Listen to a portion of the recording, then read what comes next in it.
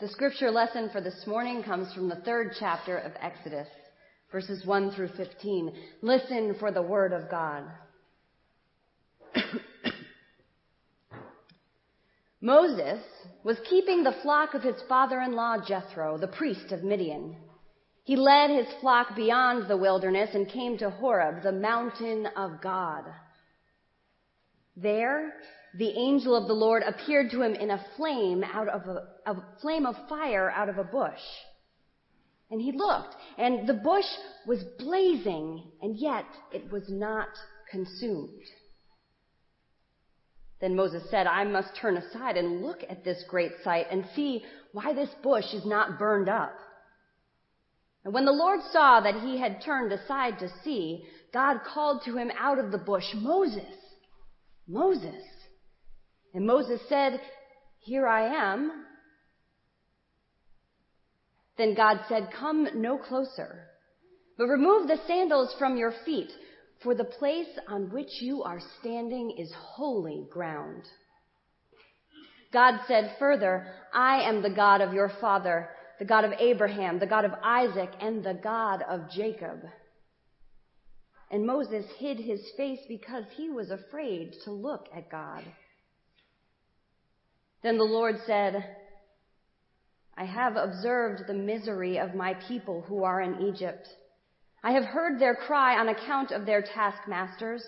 Indeed, I know their sufferings, and I have come down to deliver them from the Egyptians and to bring them up out of that land to a good and broad land, a land flowing with milk and honey, to the country of the Canaanites, the Hittites, the Amorites, the Perizzites, the Hivites, the Jebusites.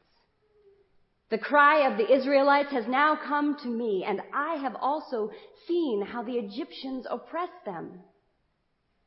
So come, I will send you to Pharaoh to bring my people, the Israelites, out of Egypt."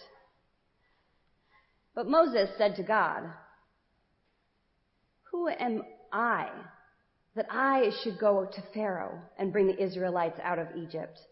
And God said, "I will be with you, and this shall be the sign for you that it was I who sent you. When you have brought the people out of Egypt, you shall worship God on this mountain." But Moses said to God, "If I come to the Israelites and say to them, 'The God of your ancestors has sent me to you,' and they ask me, 'What is his name?' what shall I say to them?" God said to Moses, "I am who I am." He said further, "Thus you shall say to the Israelites, 'I am has sent me to you.'" God also said to Moses, "Thus you shall say to the Israelites, 'The Lord, the God of your ancestors, the God of Abraham, the God of Isaac, and the God of Jacob has sent me to you. This is my name forever, and this my title for all generations.'" This is the word of the Lord. Thanks be to God. Let us pray. May the words of my mouth and the meditations of our hearts all be acceptable in your sight, O Lord, our rock and our Redeemer. Amen. On this Labor Day weekend, I want to begin by thanking you for the gift of time away, the gift of vacation. We left Alexandria early on August the 14th and flew to Albuquerque, and then drove a couple of hours to Ghost Ranch, a Presbyterian conference center where my wife spent most summers of her childhood on youth retreats led by her clergy father. 5 days later, we flew to Boston and then drove 5 hours north to Swans Island, Maine. We arrived home this past Friday night, 19 days later. To leave the density of Alexandria and the intensity of Washington, and to experience in the course of 3 weeks desert sunset and sunrise, the Big Dipper over 2 states, a continent away from one another, the solar eclipse, the vast unchanging sky, beautiful ocean waters,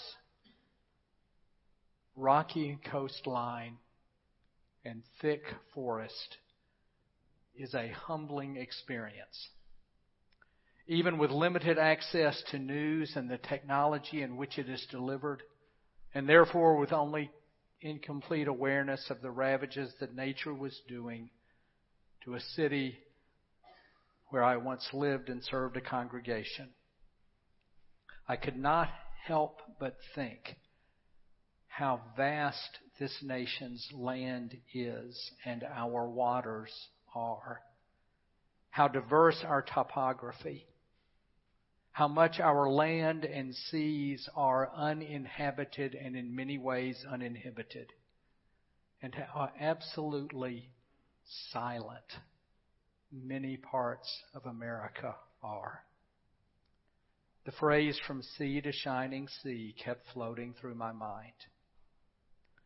I was also taken by the sheer beauty of the people of each location. Native Americans with drums and circle dance.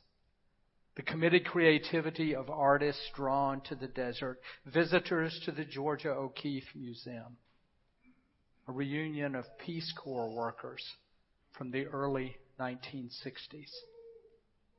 And then hard-working lobster men and lobster women who have lived their entire lives on one small island in the Atlantic Ocean. I was appreciative of the small but well-tended library in each location. And all of these combine to confer a sense of blessing for which I am grateful to God. A sense of hope concerning God's ultimate care of our world, our nation, and every human being who lives from and beyond sea to shining sea. There is plenty in our world to challenge and undercut that sense of hope. But ultimately, I believe it is well-founded. And for that, I am grateful. Most sermons I have preached this summer have been drawn from the book of Genesis.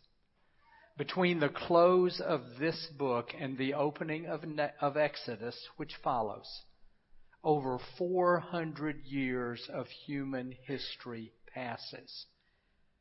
And there is precious little evidence among the people of Israel that God, their God, is anywhere to be found.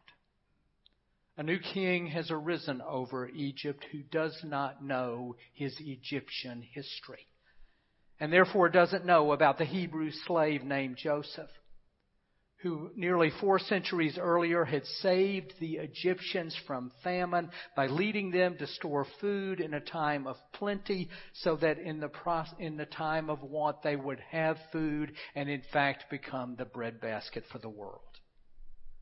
This new king doesn't know that in the midst of saving Egypt, Joseph had also saved his own brothers unknowingly.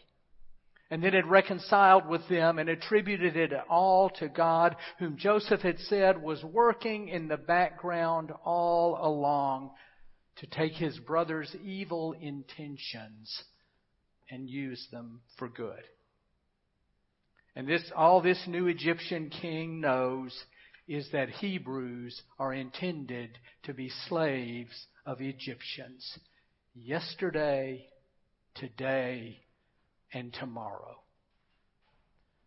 Now, when the king receives evidence that the Hebrews are multiplying faster than he is comfortable, and they might be able to stage a rebellion or even join an invading army should one occur, he imposes more ruthless work requirements for the 18 or 20 hours a day that they work in brick and mortar. He does so to deprive the Israelites of time, energy, place, privacy, dignity, and hope for that most sacred and intense human instinct, the desire of one person for another. The king seeks to reduce the population of Hebrew slaves by eliminating anything conducive to the attraction of male to female, female to male, and the offspring that result. But his efforts at zero population growth do not succeed. Children continue to be conceived and infants continue to be born to Hebrew slaves. The king then instructs Hebrew midwives to slay the male infants on the birth stool. But when two midwives, Shiphrah and Puah, refuse to do so, they are blessed with families of their own. In response, the king then decrees that all the people of Egypt shall be responsible for throwing boy babies born to Hebrews in the Nile River. This king thus makes participation in ethnic cleansing a requirement for citizenship. But after a long time, and note the stress on the word long, this particular king dies. He is the only major character in the story who is not named. Perhaps sensing an opening for hope, the people of Israel are finally able to move out of silence and to groan under their slavery, to cry out of their slavery. They cry out for help, and their cry rises up to God. The narrator of these two chapters ends their Poe-like horror stories with these words. God hears their groaning. God remembers His covenant. God looks upon the Israelites, and God takes notice. It has been a long 400 years. Our passage then, chapter 3, opens with an adult named Moses who is keeping watch over the flock of his father-in-law, Jethro, in an adjacent land known as Midian. Now, Moses has been introduced to us in the previous chapter. He was one of those Hebrew babies whose mother hid him for 3 months, but then when she could hide him no longer, she placed him in a basket on the Nile River. Moses had then been spotted by the daughter of the Egyptian king, who had recognized him as a Hebrew baby, but whose sense of empathy overwhelmed and overtook her ethnic identity and her father's orders. And so she ordered him to be drawn out of the water by a servant. And she listened to a bystander who said, "Let me go and fetch a Hebrew maid to nurse him."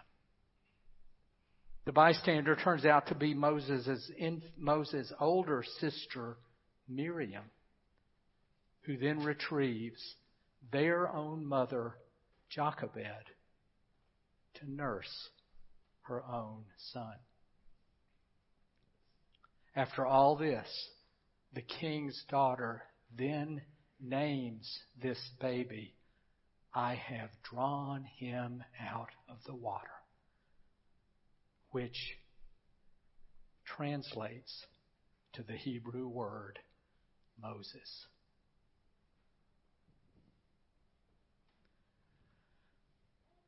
Now, when we join Moses as an adult and he's tending his father-in-law's flock, Moses sees a bush that is blazing with fire, and yet the bush is not consumed by the flames. It burns and it burns and it burns, but it does not burn up.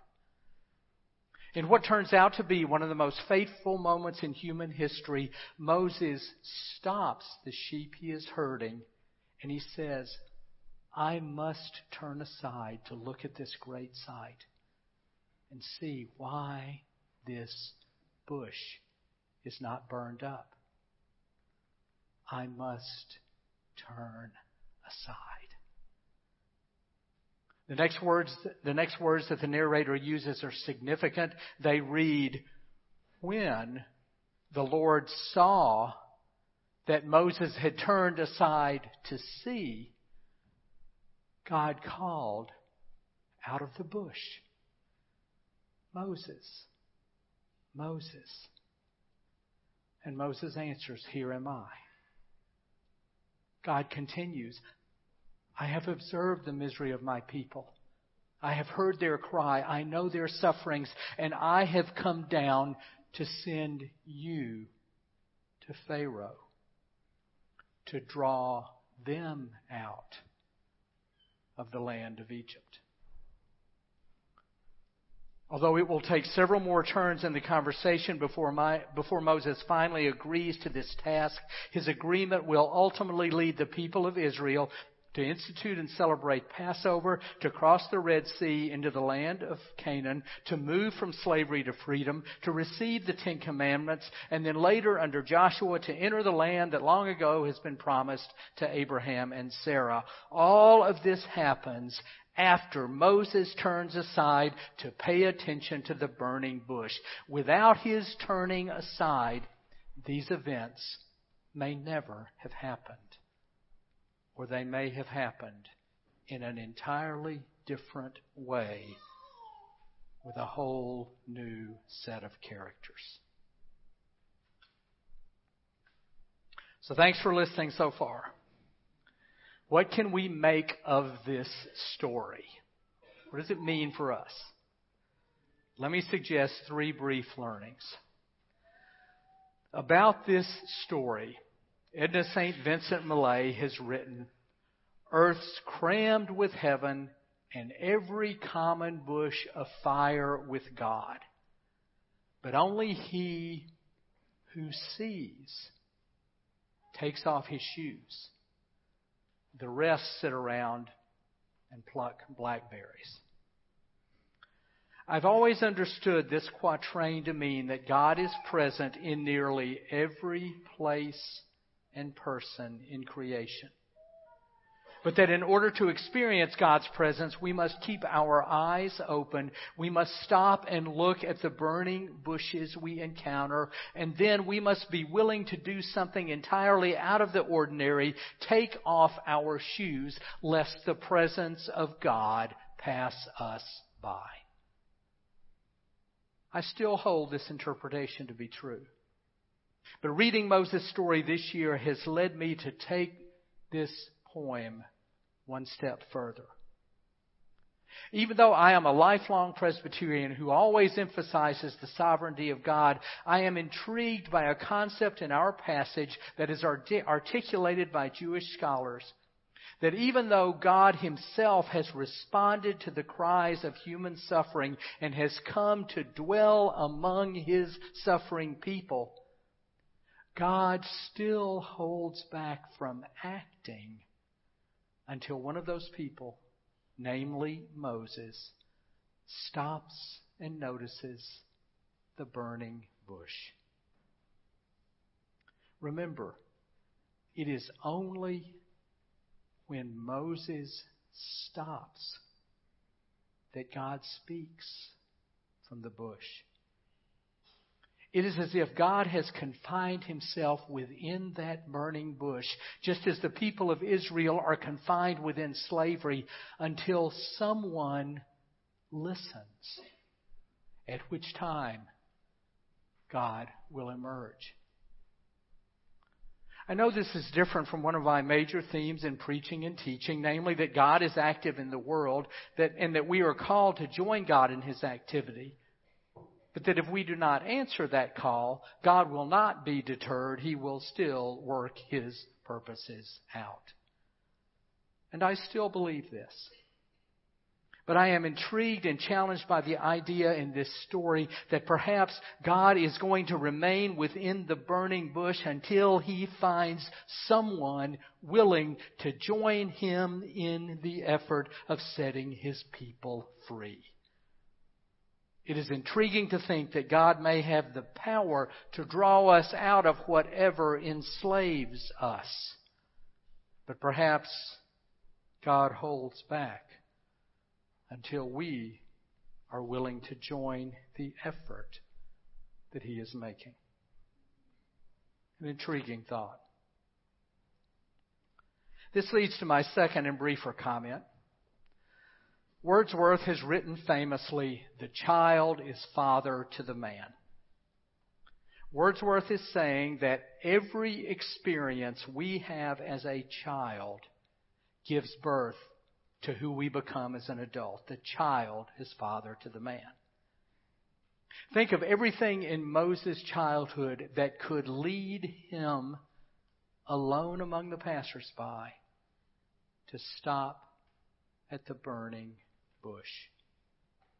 Born into slavery and genocide, held, nursed, and hidden by his biological mother, placed by her in a basket on the Nile River, drawn out of the river by the servant of the daughter of the Egyptian king, handed to and held by that daughter, held and nursed again by his biological mother, named by his adoptive royal mother, the daughter of the king, born Hebrew, raised Egyptian, birth mother Hebrew, adopted mother Egyptian. Is there any wonder why Moses may have been uniquely prepared to be the person in whose presence the God of the burning bush would reveal Himself and allow Himself to be drawn out into the world of speech and action, into the world of liberation and deliverance? Is there any question that nearly every experience of Moses' early life prepared him for the life he would lead in his adulthood and in human history? The child was indeed the father of the man. And this leads to my third learning. A saying from the book of Proverbs is often associated with Moses in ancient Jewish scholarship. It is Proverbs 22:15. Without counsel, plans go wrong, but with many advisors, they succeed.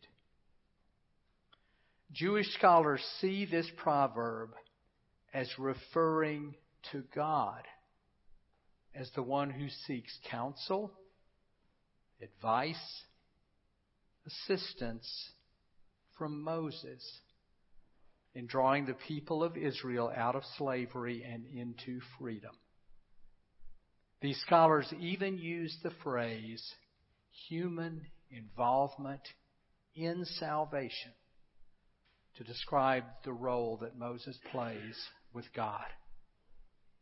Now, as a lifelong Presbyterian, I've spent my life saying that salvation is a gift of grace that comes from God alone, and thus I am not entirely comfortable saying in a sermon the words human involvement in salvation. But I will say this. There is something to be said about God waiting until He has found a Moses before undertaking His massive historical movement of drawing His own people out of slavery and into freedom.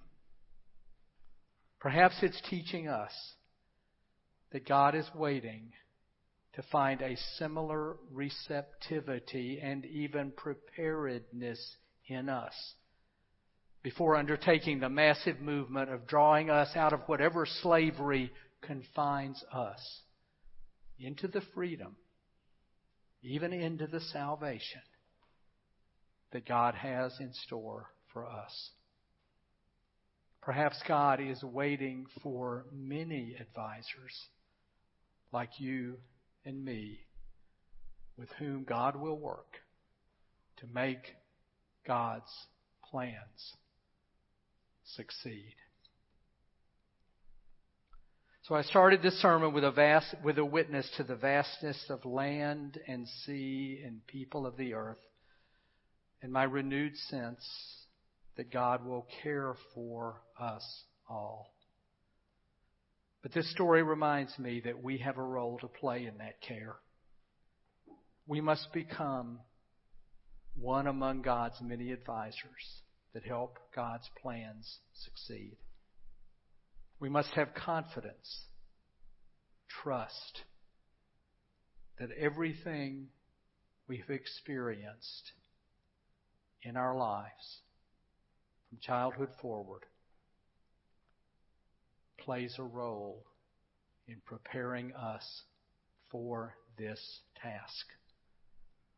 The child is indeed the parent to the youth, the young adult, the man, the woman. And when we see that burning bush, we simply must turn aside. See that great sight. Listen to the voice from within it that's calling our name. Amen.